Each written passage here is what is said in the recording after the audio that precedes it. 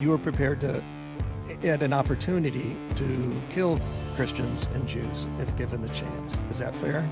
Of course. 1, 2, 3, 4, death to Israel. 1, 2, 3, 4, death to America. And they made us to walk on the flag of Israel and America every single day before we entered the classrooms. 10 minus 3 is 7. We would say 10 Jews, if we kill 3 of them, how many left? When the Lord touched my heart, all of this deception was exposed. And I was brought out of the kingdom of darkness, kingdom of ignorance, the kingdom of deception, to the kingdom of the beloved Son of God.